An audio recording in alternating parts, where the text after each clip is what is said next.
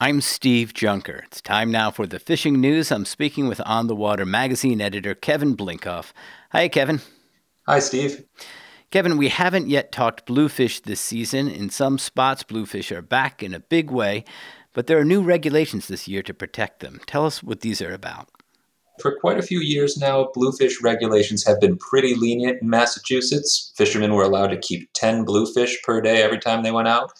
This year, after bluefish were declared overfished in 2019 because scientists just weren't seeing as many bluefish out there as they had in the past, they cut the regulations back to 3 fish per angler per day, and that's if you're a private angler on your own boat or on shore. If you are out on a charter boat in Massachusetts, you get to keep 5 fish per day. So a pretty big change in regulations that scientists hope will bring back bluefish in a big way. So, what do they know about bluefish and what could have led to the need for having to cut the regulations now? We didn't typically think of them as being overfished.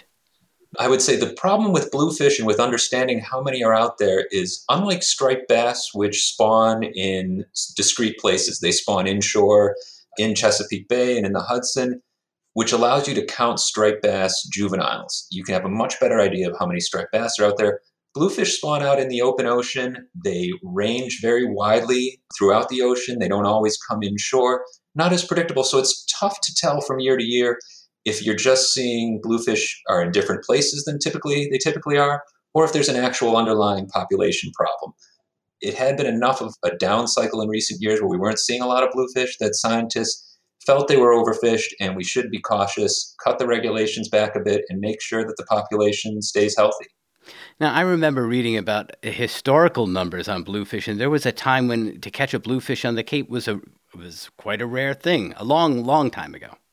Right. So bluefish, again, it's that sort of cyclical nature, which we see in quite a few fish populations. So it's not necessarily that we were greedy and overfished them, and that's why they disappeared. It could just be a natural process that caused bluefish to decline at certain times. But when they do decline, whether it's because of us overfishing them or because of the environment, the responsible thing to do is to go with stricter regulations, cut back, and making sure that the population has the opportunity to bounce back. All that said, you were out fishing for bluefish recently and ran into them in abundant numbers. That's right. So, speaking specifically on Cape Cod, it has been a few years since we had a really good run of bluefish in the spring, late May and June. This year so far, we've been seeing really good numbers of bluefish. Again, it's tough to say why. All we can do is really just be happy that we are seeing good numbers of them. A lot of 3 to 5 pounders, which is good because they get to be much bigger than that. But then also some occasional big bluefish mixed in as well.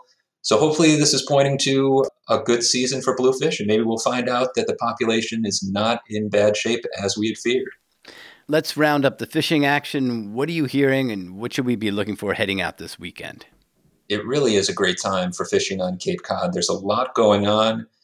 Striped bass, we've started to see some of the really big members of the striped bass population show up. We've had reports of some 20 and 30 pound fish moving into Buzzards Bay.